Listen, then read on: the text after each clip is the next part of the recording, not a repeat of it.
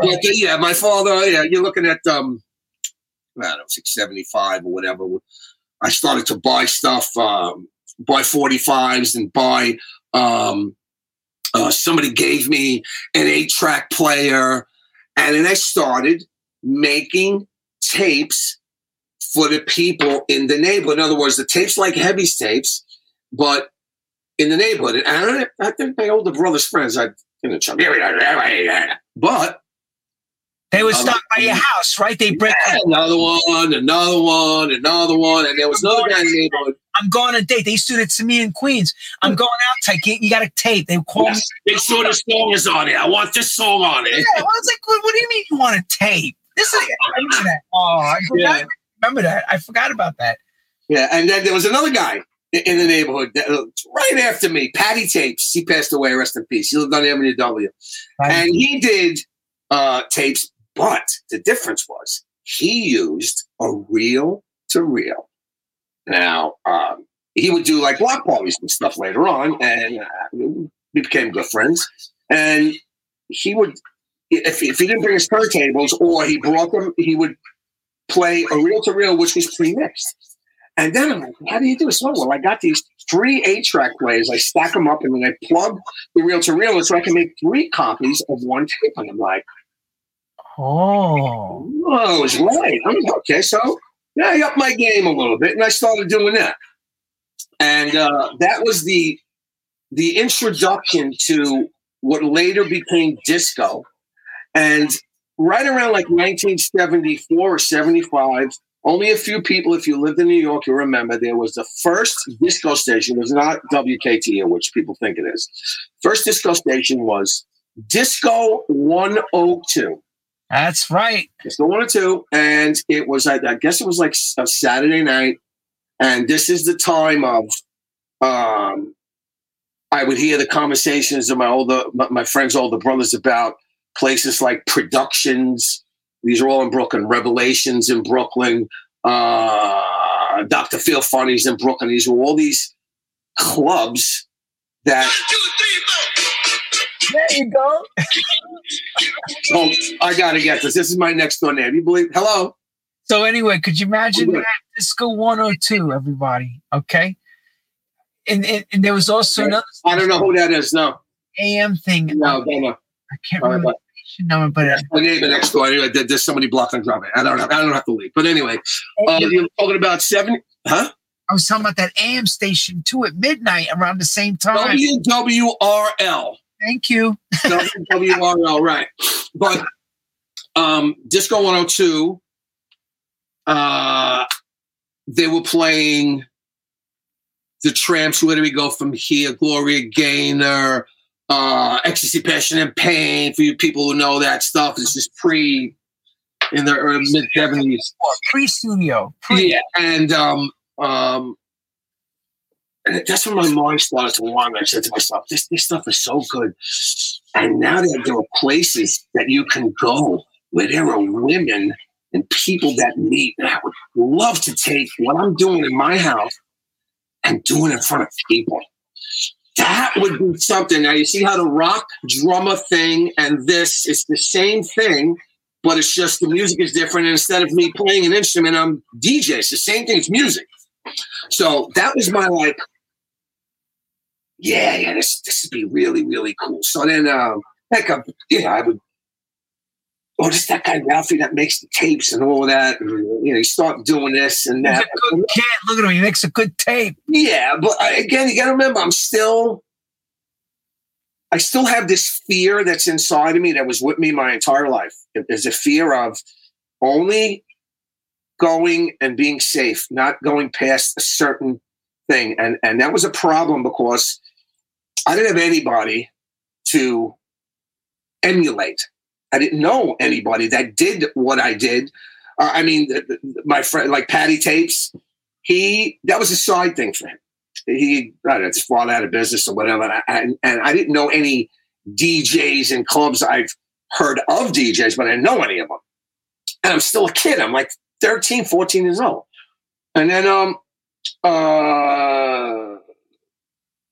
one day I was in in junior high school. I was in junior high school, going to high school, I think the last year. And my friends, I go to my friend's house to go, to go out and hang out. My friend's brother comes over to me. He says, listen, what are you doing Saturday night? He says, I'm not doing nothing. He goes, I want you to get your records and I want you to come to the Drift-In on Coney Island Avenue, Kings Highway. We want you to play the music. And I'm like, really? Yeah, make sure you're there. As a matter of fact, I'll come and pick you up. So we know for sure. Yeah. So I had, I don't know, stack of records. Like, most of them were albums. I think like the first 12-inch I had was To Be With You. I forget the artist. When Love Is New. Midnight Love Affair was out at that time. Down to Love Town, all that stuff. So I went on a Saturday and went to this place. And the DJ booth, this was a bar, small bar. And I walked in and I was, wow, okay, this is the owner of this one, that one, that one. And in the back room, there was an office. You walk in, there was like the ice machine. When you made a right, and there was a little small kitchen. And you made a left, there was a curtain. And there was a DJ booth in there. And there was, I think it was two SL 1500s. They had like just come out, and they had a Club Mem 1 mixer. But it was the first time that you looked out of this glass and you saw like a dance floor. I mean, it wasn't a big dance floor, but it was like, wow. And I just started playing. And then remember, I'm a kid. I'm like 14, and all the girls are like 16, 17, and I'm like, oh my God. And I'm like, oh, he's so cute. And I'm loving it. I am. This is the deal. Drinks? They're giving me drinks for free? Oh my God. This is heaven. And I stood there for, I don't know, about 7-8 months. And this is when things start getting really, really fast. I remember having a girlfriend at the time. I think she was my first girlfriend. And I was telling her, I'm going to start work at this club. You're not going to work in our club. No, we're not going to be together. We're going to work in a club. So I had to make a decision. Girlfriend, don't work in a club bar, or work in a bar, and no girlfriend. I think we all know the decision that I made. Yeah, the decision went the opposite direction. We got it. Yeah. Girl, you left the bar back there. We got it. And that was the beginning of a long and winding road that hasn't ended. Sometimes I still can't believe it. Just weird. Okay, so we take the Drift-In. Start up, baby. Turn on the machine. Take us on the journey now. Okay. Where it gets exciting, everybody. Yeah. This is the turning point. One of my cousins gets married, and I'm in the bridal party. So anybody from the 70s knows we went to the bridal party. You ought to wear the bridal party has the guys have the same shirts and ties and everything, and the women have. I had a crushed velvet blue tuxedo with the big bow tie and the ruffles with the sash. I still got a picture somewhere. I couldn't find it. I wanted to give it to you to show how funny I look. But after the wedding was over, my cousin and I decided to go out. He says, where do you want to go? I said, how do I know? And don't ask me how. I don't know where he just said there's a place in Bay Ridge called 2001. I'm going to show that picture, everybody. Yeah. Cartoon version of it. Yeah, that came later. I'll explain what that picture is. That's what it looked like. It's an illustration of it. In other words, it's a real photo, but they did an illustration of it. So he goes, that's what we went. I mean, he took his father's car or whatever. Now, I'm pretty sure that I went home and changed and put on regular clothes because I wouldn't know where I was with a tuxedo like that, sticking out like a sore thumb. Anyway, we go to the club, and I think it was Gloria Gaynor or Carol Douglas or somebody was there. It was a band. They were charging a cover thing, and I remember going in. This is the first like club that I went in. You know, you walk in, you all of a sudden you turn and you see this big room and loud music, and I'm like, wow. I worked in a bar. There was 50 people, and you couldn't walk. This place, you're talking about 500 people. It was big. I was like, wow, this is really, really cool. And I remember my first drink, rum and Coke. It's like $1.50.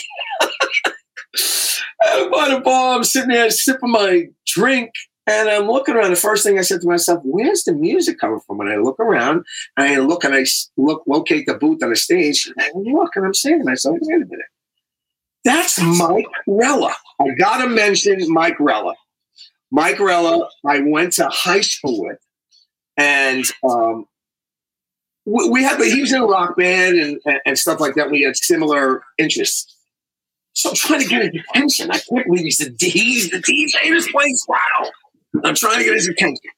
And he tells me, come up. So me and my cousin go up. And what's going on? And we start talking. How the hell did you? I didn't know you were a DJ. It's just, my band plays here. And he's just trying to be cool and everything, which he was a good guy. And what ended up happening was I was so taken back of what was going on in the booth. Now, you got to remember, this is the beginning of a part where a lot of people don't understand at that time. Saturday Night Fever did not exist. There was no inclination. Disco was an underground neighborhood thing that, people, like I said, the radio, Disco 102, all of that stuff. It was a place to go other than a bar. But it was a music and people doing like the bus stop and things like that. So there was no movie to bring people there. It was just a neighborhood thing. I mean, there were other clubs in Bay Ridge that people were going to, but this was just a club that happened to be there. And I just happened to, all this happened freakily or whatever. So we're in there for about 15 minutes, 20 minutes. And then this guy comes in the booth, and it ends up being the owner's son. And the owner's son was the DJ there, but he was the DJ. It turns out that Mike used to open and close for Chuck. Now, he didn't really tell me that, and I get it, but okay, fine. But anyway, I started hitting it off with Chuck, and we're talking about sound systems and EQs, and I noticed a very strange thing happened, which I did not expect. There was a band, whatever band it was, and they were starting to tune up before the show goes on. And all of a sudden, they pulled the plug for the music out by mistake.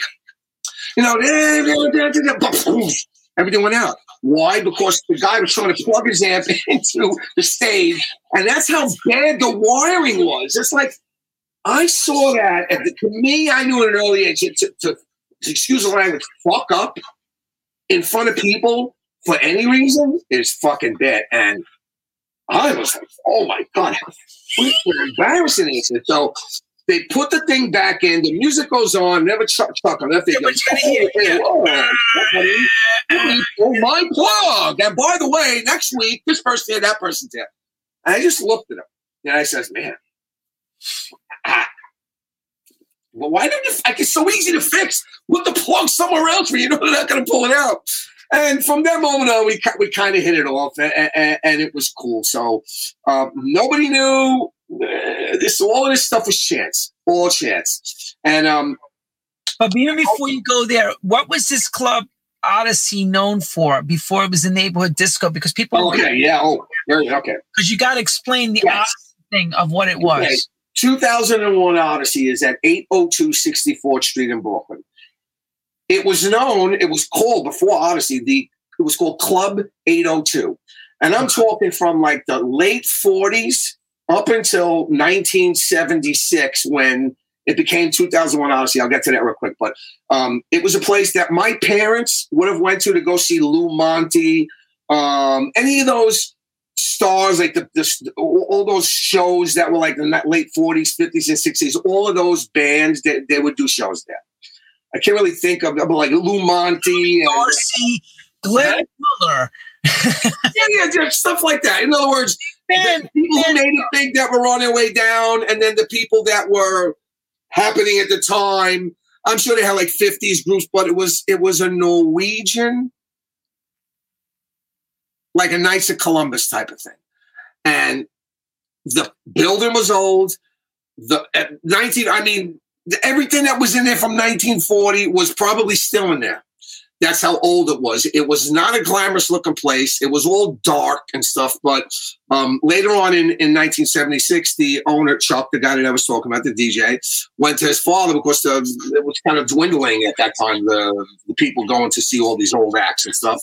You know, Chuck was like 4 or 5 years older than me, so he had gone to... What's Chuck's family name for everybody? His name was Russenack. Chuck Russenack. Chuck had a sister. Let me see. Chuck had a sister, Denise. His girlfriend was Buttons, who was in the movie and stuff. It was like camaraderie thing. So remember, I'm like brand new. I'm there a week, 2 weeks, just meeting Chuck for the first time, and then Chuck invites me to come on Wednesday because they have bands, and one of the bands was Mike Rella's band. They would play. They would have like nights. So Odyssey was changed into 2001 Odyssey in 1976. Chuck, they went to like Delancey Street and bought those plastic balls that look like planets, and they put them up with fish line, and they wanted to make it look like it was a space thing after the movie 2001 Odyssey. There was a movie that came out in the early 70s. So they put like tin foil on the walls, and it was dark, and Christmas lights. And now, if you watch this, a lot of people, you don't pay attention to stuff sometimes, but they had Christmas lights along the walls. And you could see it in the movie. And it was later on, I just laughed at that. Unbelievable. But big upgrade, everybody. Christmas lights. Yeah, Christmas lights. And the tables and chairs were old tables from different heights and chairs, plastic chairs, wood chairs. And the tablecloths were like red plaid and red and green. There was no color coordination. Typical pizzeria style. Exactly. Yes, exactly. Old pizzeria style stuff. There was a kitchen in there. They used to serve food and all of that stuff, but it was not a glamorous place by no means. So, by the time I had gotten there, we're looking at 70, end of 76, beginning of 77. It was the same club, but it was just disco. Now, the floor, there was no lighted dance floor. There was none of that stuff there. I'll fast forward to the good part, which I come in one night and I come up. I actually had the night off at the Drift, and I was still working. And I came in on my night off, and I remember walking up to the club, and I seen that there was like a brawl going on in the front. Guys, kind of commotion. I'm coming up club, and I see that my friend Mike was involved, and they were pulling these people apart, whatever. And now he was too awkward for me. Hey, Mike, what's going on? It's a bad time, but he goes downstairs into the club, into the part where the stripper is in the movie, that small area. And Chuck is down there, and they're wiping his eye, and he's like, "Fuck this! I ain't fucking doing this no more." Da, da, da, da. What the hell is that? So we go up into the booth, and Chuck starts playing, and Chuck is saying, Mike doesn't.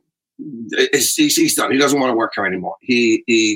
So something with his girlfriend. There was a fight, and Mike wasn't that type of a guy. Clubs wasn't really his thing. He was really into the rock shit.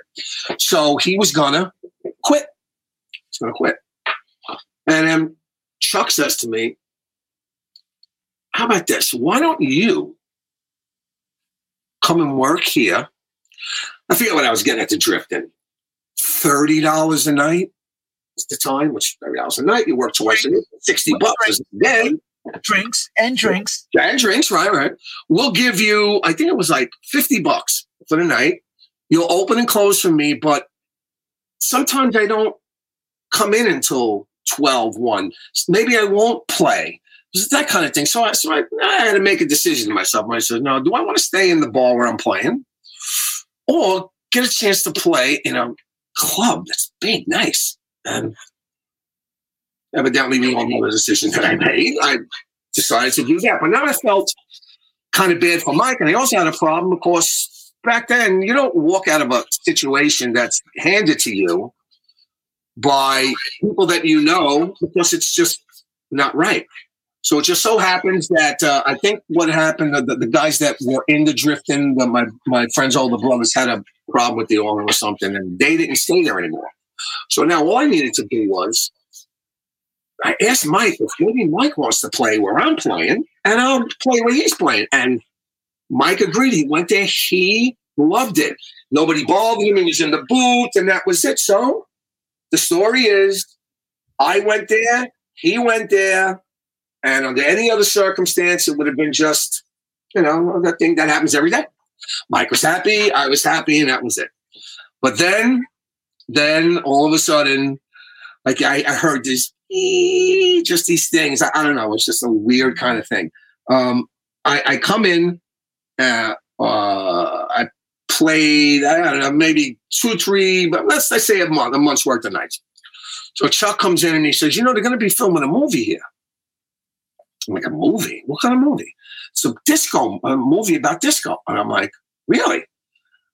And I says, who's in this movie? And he goes, John Travolta. And I'm like, who? The fuck is John Travolta? My John. Welcome Back, Carter, Sweat Hot. I'm like, no. Yeah. Right. No, I don't know. I don't know what this is. Now, you have to understand, to anybody around the world that's watching this, the only people that would know this would be people that are from New York or especially Brooklyn. There was a show called Welcome Back, Kotter. It was, there it is. That's the cast of it. And it was on Saturday nights or Fridays, which is one of the reasons why I didn't see it. But the guy in the corner on the bottom and the left, that's John Travolta. He played a Brooklyn high school, like a satellite class, the class that gets in trouble all the time. And they needed special guidance. And the teacher was hired to, in other words, he went to that school and he was hired by the principal to come back and teach the people the way they wanted to, because he was the only one that knew how to teach them because he came from the neighborhood. And that's therefore was Welcome Back, Kotter. And it was all filmed. It was supposed to be about a high school in Brooklyn. If you watch the show at the beginning of the show, they actually show Lafayette High School, and they'll show New Utrecht High School and stuff like that. So, little to me knowing all of this, if they're going to be filming this movie, I don't know who this guy is. So, Chuck brings in this magazine, and just see, I guess it was kind of forgotten about, but the year before, it should be June 76. Is that it? I can't see it. I think it's June 7th, 1976. 76, unoblivious to me and probably a lot of people because I don't read New York magazine. There's no reason for it, but he brings in this magazine. And I'm looking at this thing and I realized that the front cover and the pictures inside were pictures that were taken at 2001, the year before. Now, if you look at these pictures, now, this is a very, very, very important picture because that is the basis, that person right there with the blue shirt is the basis of the character that John Travolta played. His name was Eugene Robinson. There was a real Tony Manero, but his name was Eugene Robinson. He didn't work in a paint store. He worked in a fruit store. I'm not sure, but if you look closely, look at the rug on the floor. That's the actual rug that was there. And if you look where the guy's left foot is with the olive pants, the dance floor was tin. And if you look up in the back in the corner, that's where Travolta sat. And then, a long story short, this guy Nick Kahn came in and was going to visit somebody in New York. I can't remember the actual reason why. Yeah, those are the real pictures and without the illustrations. But he sat and he started writing this fictitious story about this Brooklyn person, and he labeled it around this guy, Eugene Robinson, who was walking. And he wasn't like a Travolta dancer and that kind of stuff. He just danced. And he kind of noticed that this guy was, people gravitated to him. And they, I forget it. I was supposed to be his girlfriend at the time. Look at the shoes. Jesus. But you kind of get an idea. Look at the club.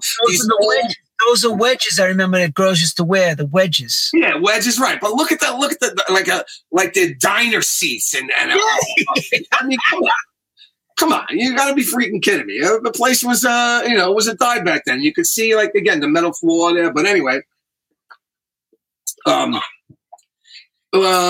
forget the guy's name is Nick Cohn, and they put this thing in New York Magazine.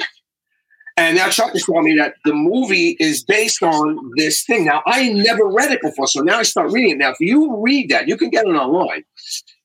It was the basis of the screenplay that was written later that became Saturday Night Fever. But part of it was, they wanted to give it some extra stuff. So if you know that movie, because I keep forgetting too, as old as I am now, there are people that have never seen Saturday Night Fever. They were too young. And there were people that only knew of it by hearing about it, but never really looked at it. Right. And what it was about, it was about a Brooklyn dancer. Obviously, that's a nowhere job, but there was subplots in there. Subplots. So okay, that's him being that's a take from. I guess that's okay. Cut, John. Let's take a picture. Click, and that was the thing that was actually the movie poster, but it's a different shot. He's getting his arms up. Like, can you see him there? You get the idea. His arms in the air. So. Yeah, that made the movie, right. And that made the movie poster. Now, you have to understand something.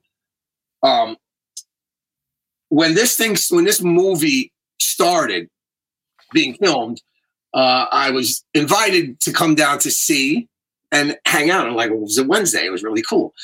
So they had been filming all over Bay Ridge. And I remember seeing stuff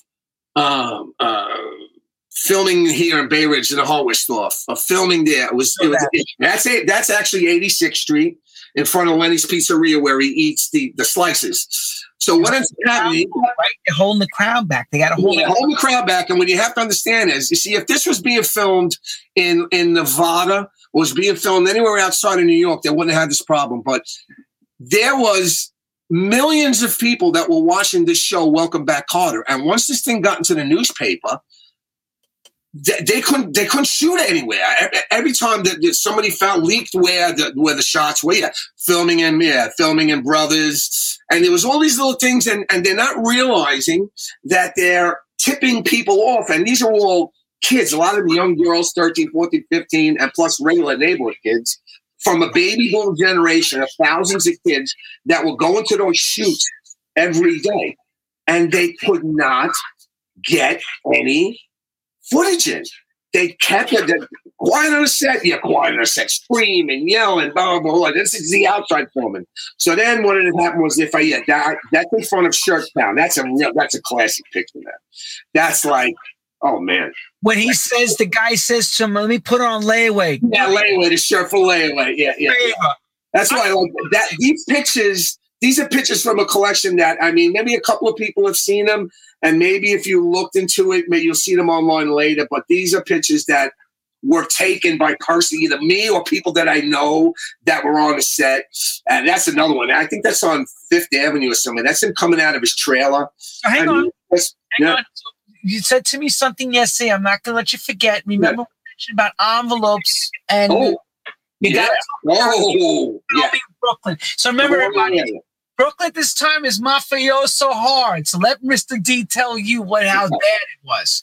Go ahead, Ralph. Before they filmed scenes in the club, they filmed scenes or the location scenes. And what happened was the producers and the scouting locators got smart. They started putting out fake call sheets and fake locations that we're going to film on 78th Street and 3rd Avenue at 5 o'clock in the morning at this time. Meanwhile, they weren't. They were actually filming on, it was 11th Avenue and this. So everybody would go there and they would get their shots in for all that time. So then what happened is, I think it came via phone call, or it came via somebody came to the set and went to the production manager and says, listen, you're in our neighborhood. You want your shooting to go well? You're going to have to talk to us. Otherwise, you ain't going to be able to film. So what ended up happening was, first of all, this is somebody that knows that was there. They got very, very scared.